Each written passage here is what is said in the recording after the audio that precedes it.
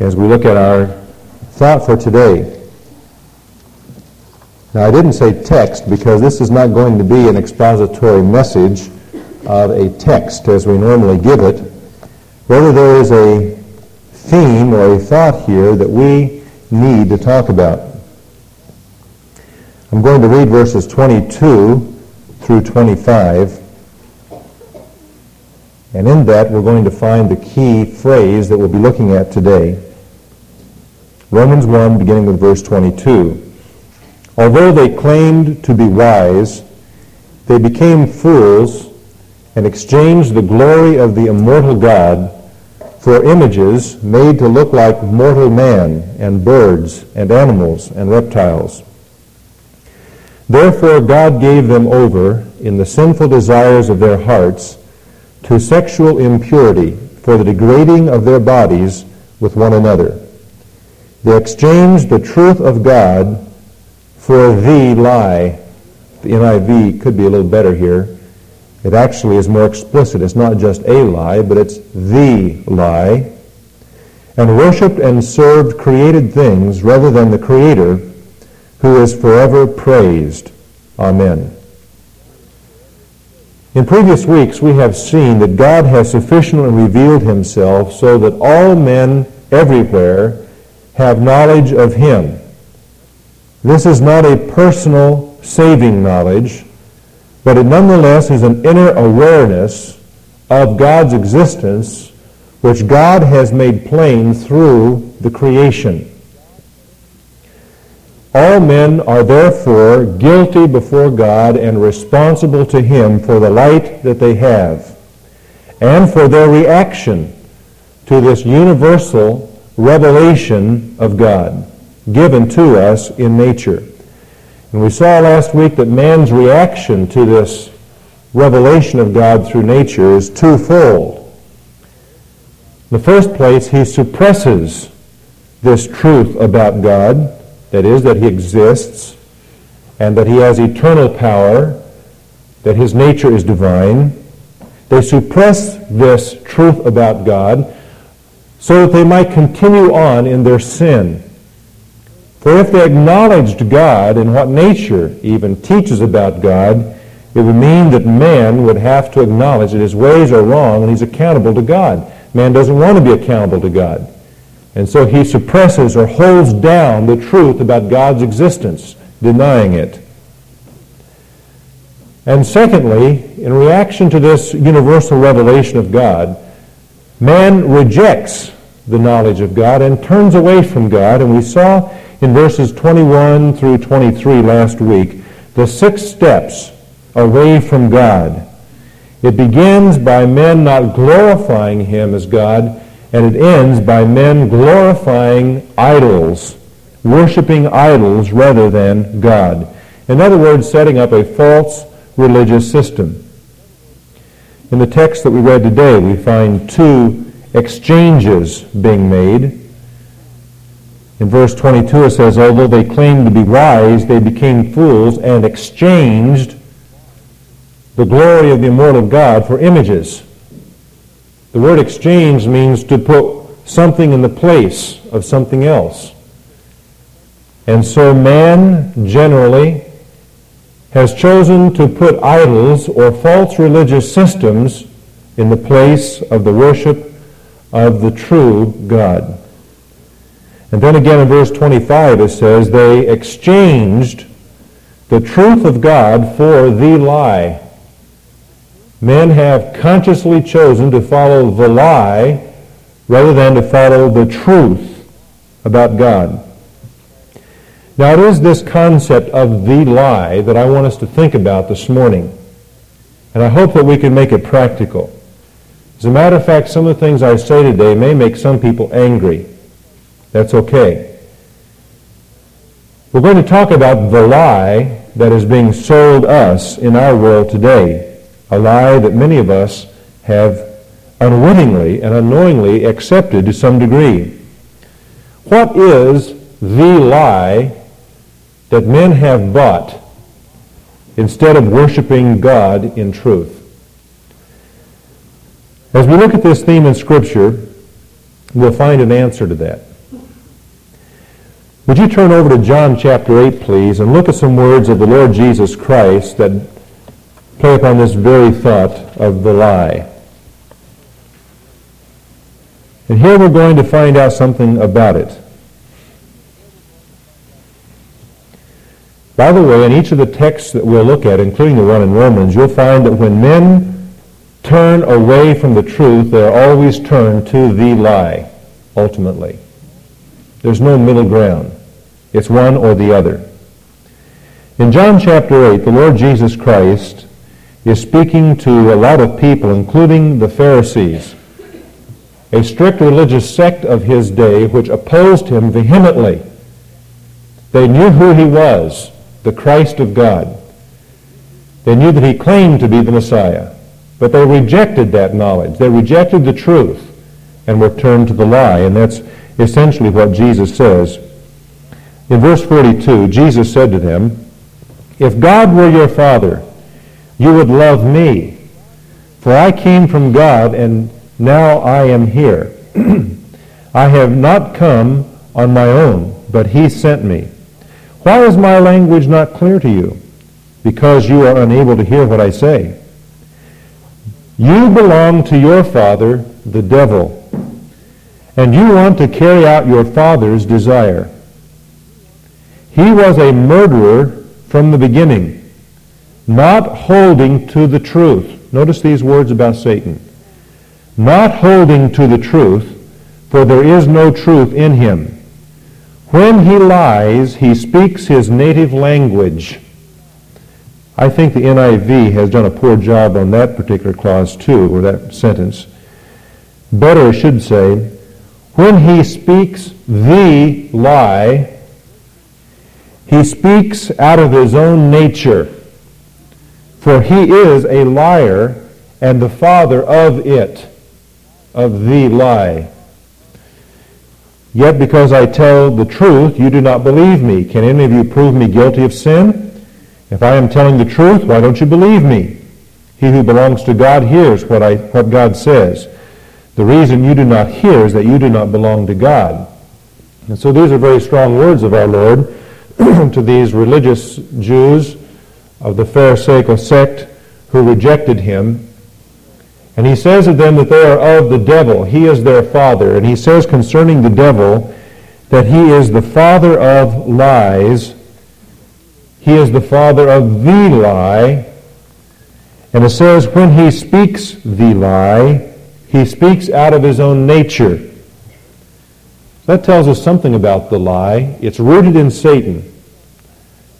There's something about Satan, if we learn about him, that will teach us what the lie is that he speaks. To do that, would you go back to Isaiah chapter 14? Now, in this chapter, we have a continuation from chapter 13 of a prophecy against Babylon, a prophecy that God gave through Isaiah the prophet. However, most conservative Bible scholars believe that in the midst of chapter 14, there is a section that deals with a subject far deeper than a message to the country of Babylon in that day. In fact, there is a message here which reflects what happened to Satan when he fell from heaven. I want you to notice, we'll begin in verse 13. "You said in your heart, I will ascend to heaven. I will raise my throne above the stars of God. I will sit enthroned on the mount of assembly, on the utmost heights of the sacred mountain. I will ascend above the tops of the clouds. I will make myself like the Most High, but you are brought down." And so we have an insight here, gained also, by the way, in Ezekiel chapter 28, regarding what happened in Satan's heart in that time before the creation, apparently, of the world, when he fell from heaven. And his statement essentially is found in verse 14 when he says, "I will make myself like the Most High." That is the lie that he believed. That is, that he could become like God. and take the place of God. Now, with that in mind, let's go back to Genesis chapter 3, where we have Satan speaking the lie. And I think that this is the occasion that Jesus had in mind in John 8, when he said, when he speaks the lie, he speaks out of his own nature. Satan, having been cast out of heaven, wound up in the Garden of Eden, embodied in a serpent. And in verse 1 it says,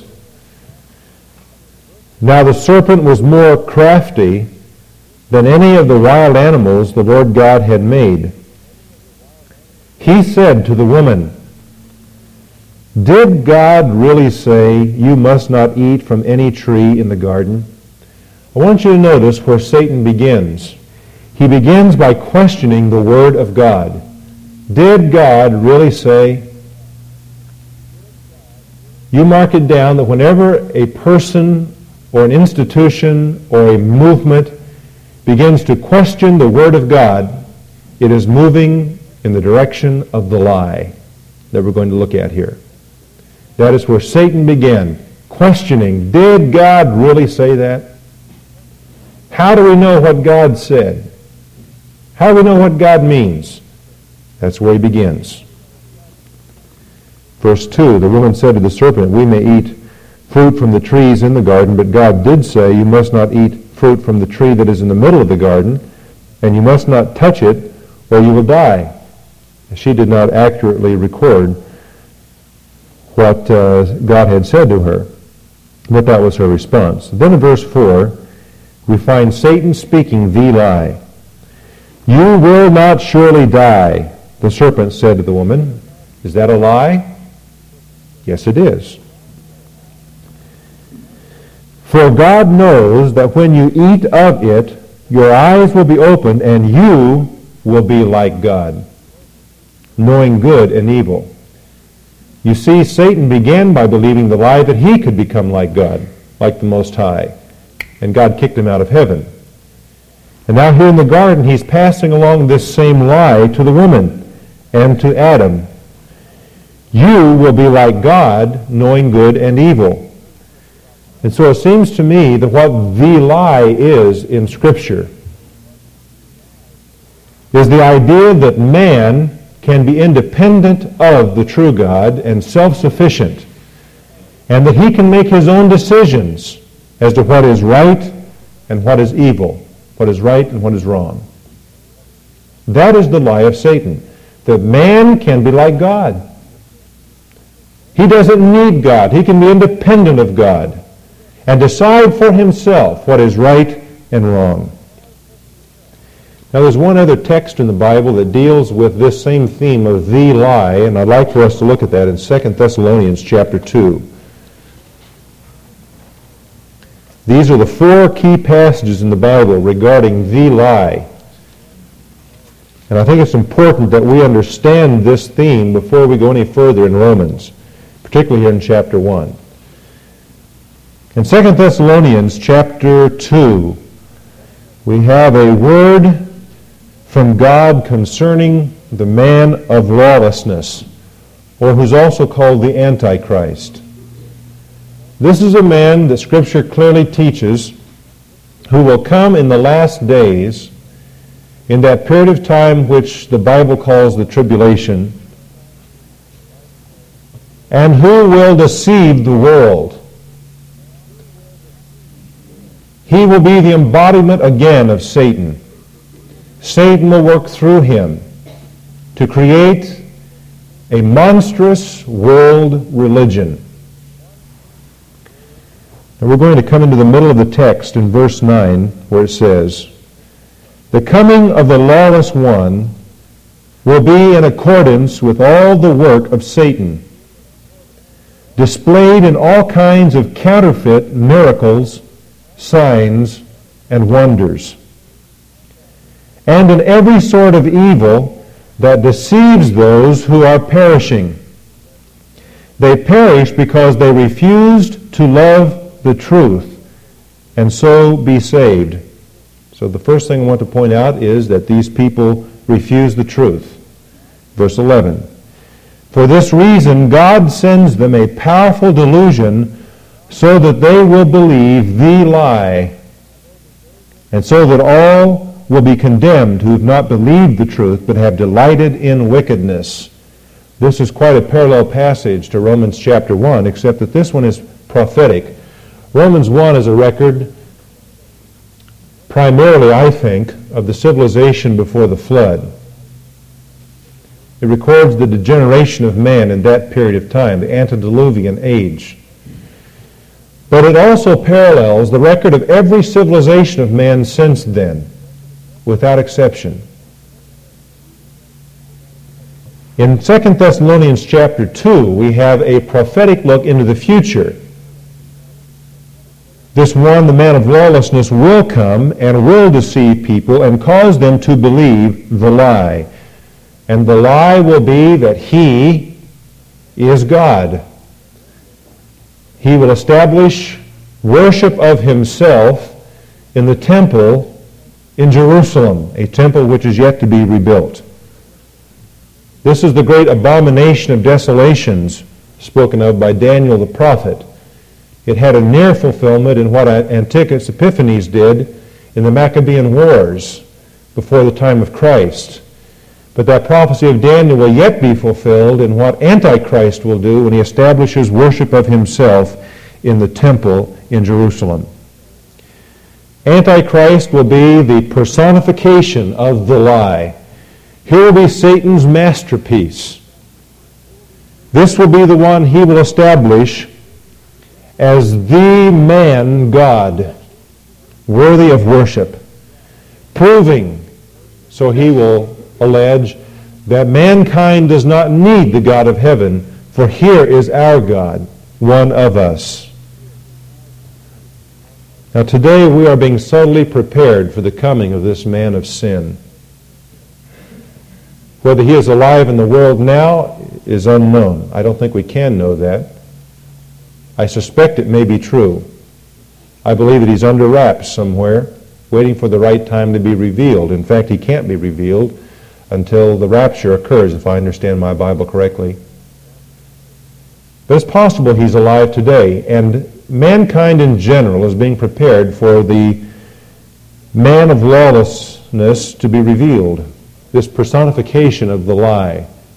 And how is mankind being prepared?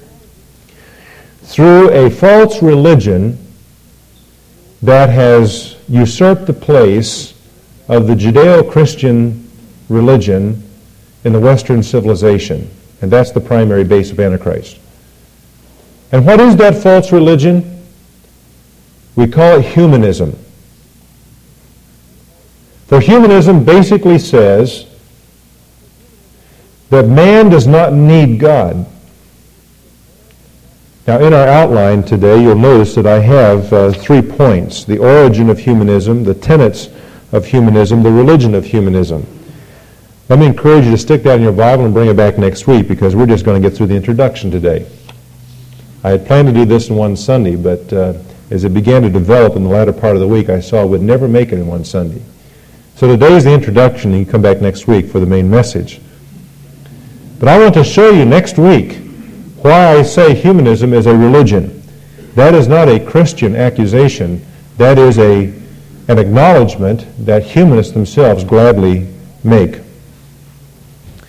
Before proceeding to our next paragraph here in Romans, dealing with God gave them over 3 times, I think it's important to show the insidious, pervasive presence of this final step away from God, this false religious system, this idolatry of ours today, the idolatry of man, humanism.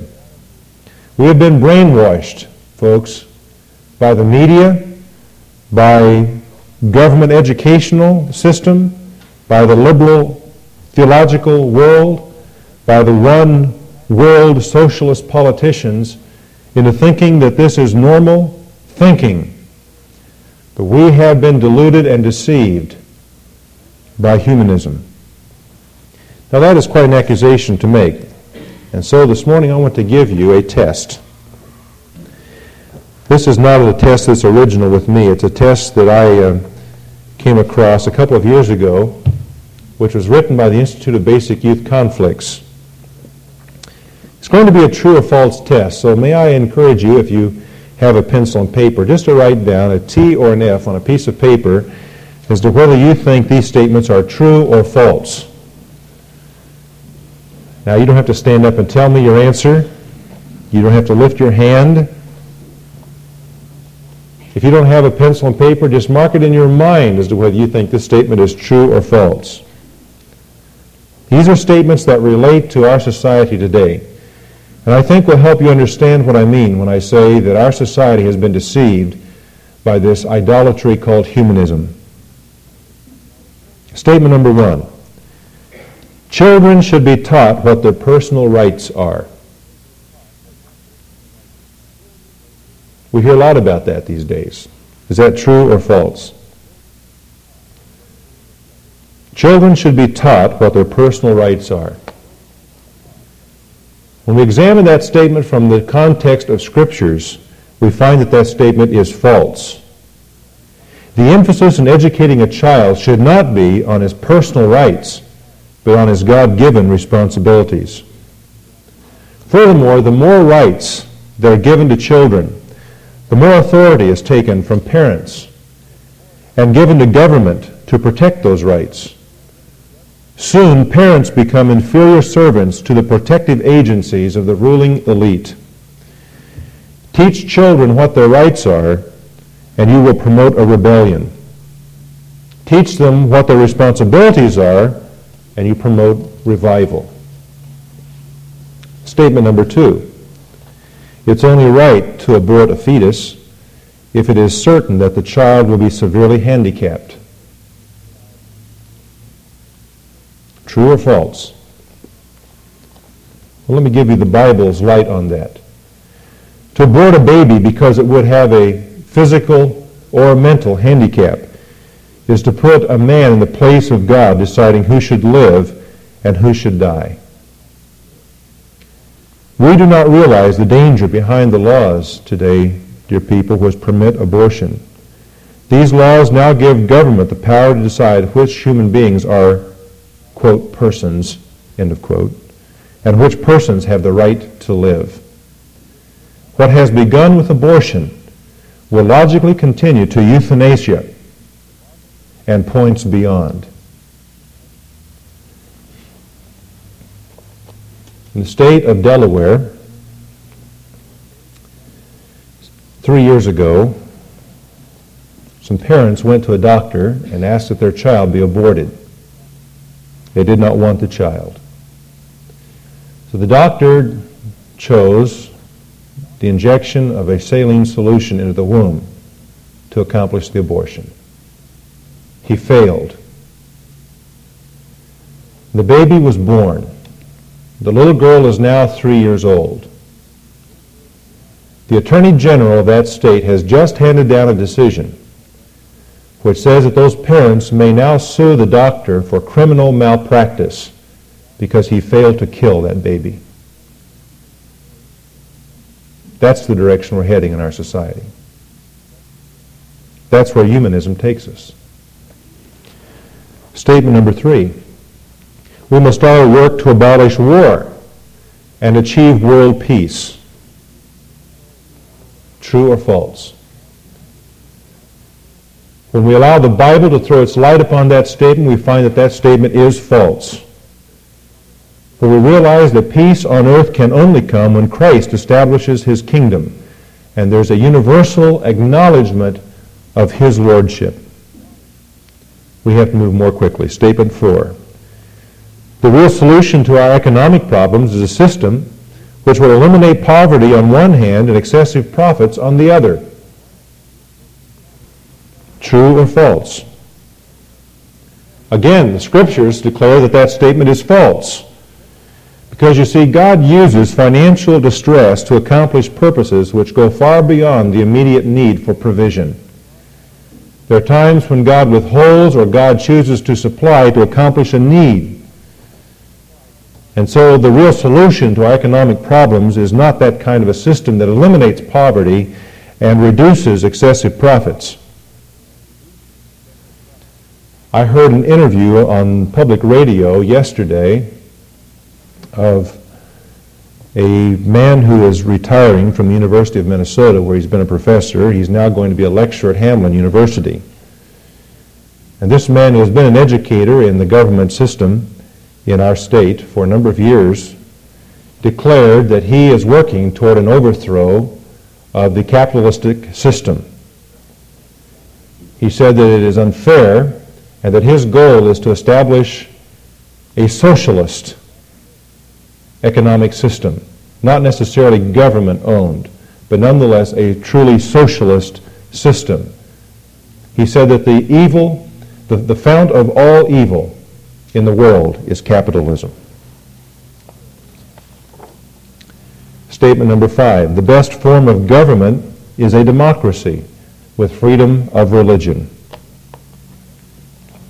What does the Bible say about that? Again, the Bible says that's false. A democracy is only a good form of government as long as it's based on scriptural principles and as long as a majority of its people are committed to those principles. The idea of total religious freedom is an illusion which has a relatively short duration. Every religion is, by its very nature, intolerant of other religions. God certainly did not establish religious freedom in Israel. He forbade his people to learn about any other religion, and anyone who introduced a new religion was put to death. In reality, religious freedom is a transitional period in which one controlling religion is weakened and a new controlling and intolerant religion takes its place. And that is what is taking place in our society today. Our nation was based upon the Judeo-Christian ethic, and that is being weakened and destroyed so that humanism can take its place. And humanism will be intolerant. Any religion is intolerant by its nature. Statement number 6, since we are created equal, husbands and wives should have equal rights. In the light of Scripture, that too is a false statement, as it's stated there. For all are equal before God, but all men and women are to be under scriptural authority. I tell you, the present emphasis on equal rights is not only a distortion of God's truth, but it's a subtle attempt to eliminate God-ordained authority. Shall we go on?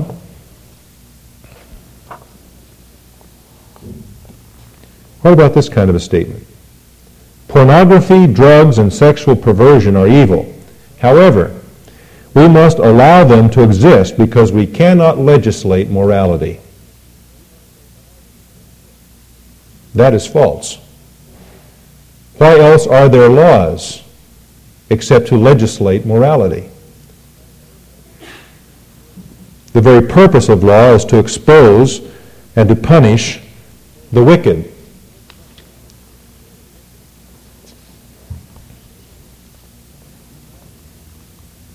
Homosexuality is not mentioned very much in the Bible, is the next statement. And some people are born with homosexual tendencies. The word homosexual is not mentioned much in the Bible because that's not a Bible word. The Bible word is sodomy. The word homosexual tends to be non-judgmental. The word sodomy carries with it the right kind of connotation. And you see, the sin of sodomy is the final stage of moral decay in a society. And we're going to see that next week in the text that we'll look at. Furthermore, it is not true that people are born with homosexual tendencies. Homosexuality is a choice.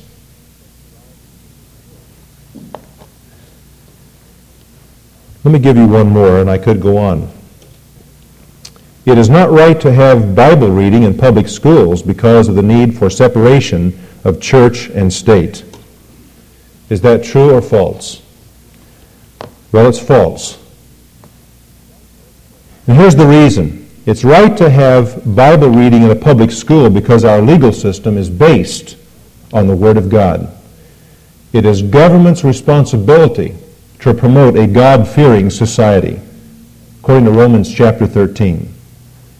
Those who are the loudest in demanding separation of church and state are deceitfully working toward another goal, the separation of God from government. It is a bit curious, is it not, that the Supreme Court, which opens every session by calling upon God's help, denies to children in the government school classroom the right to even have a voluntary prayer.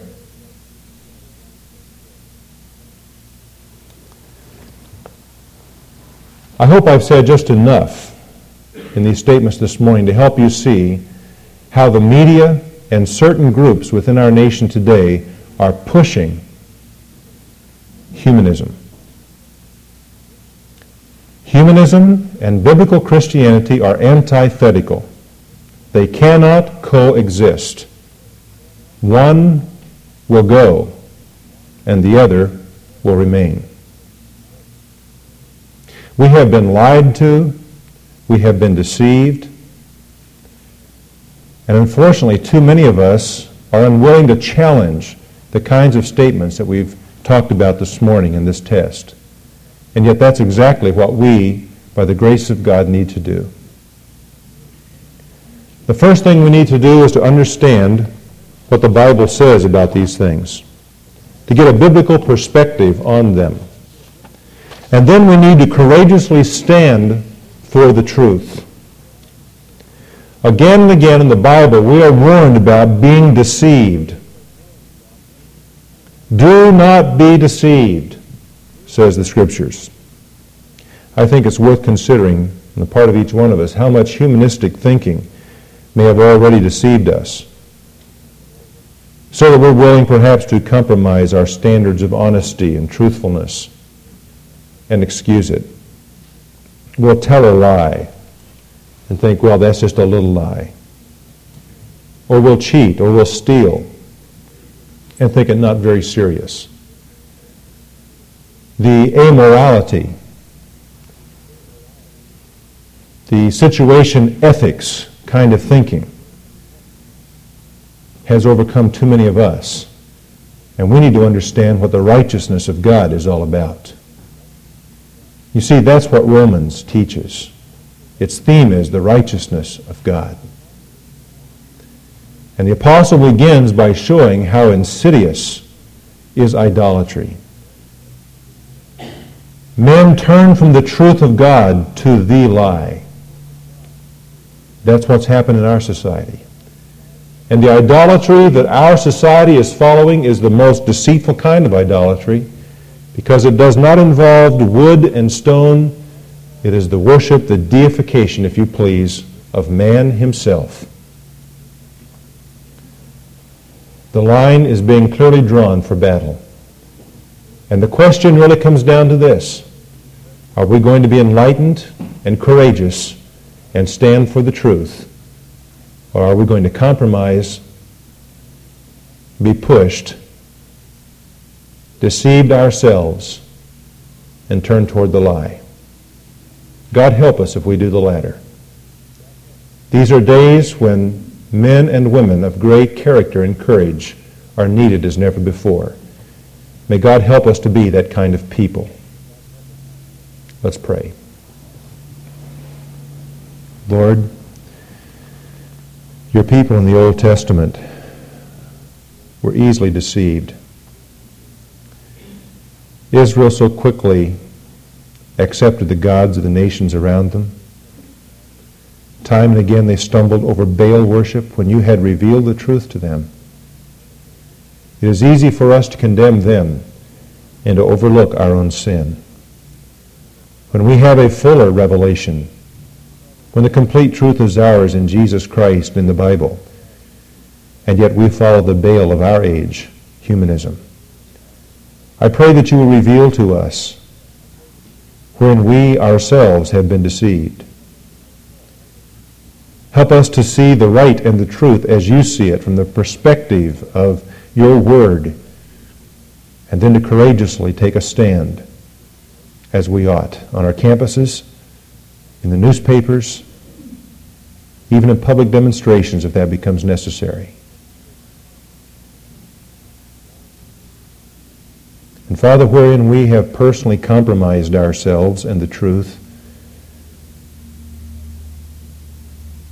by giving in to excuses for what we call little sins, forgive us and teach us of your righteousness. In Jesus' name I pray, amen.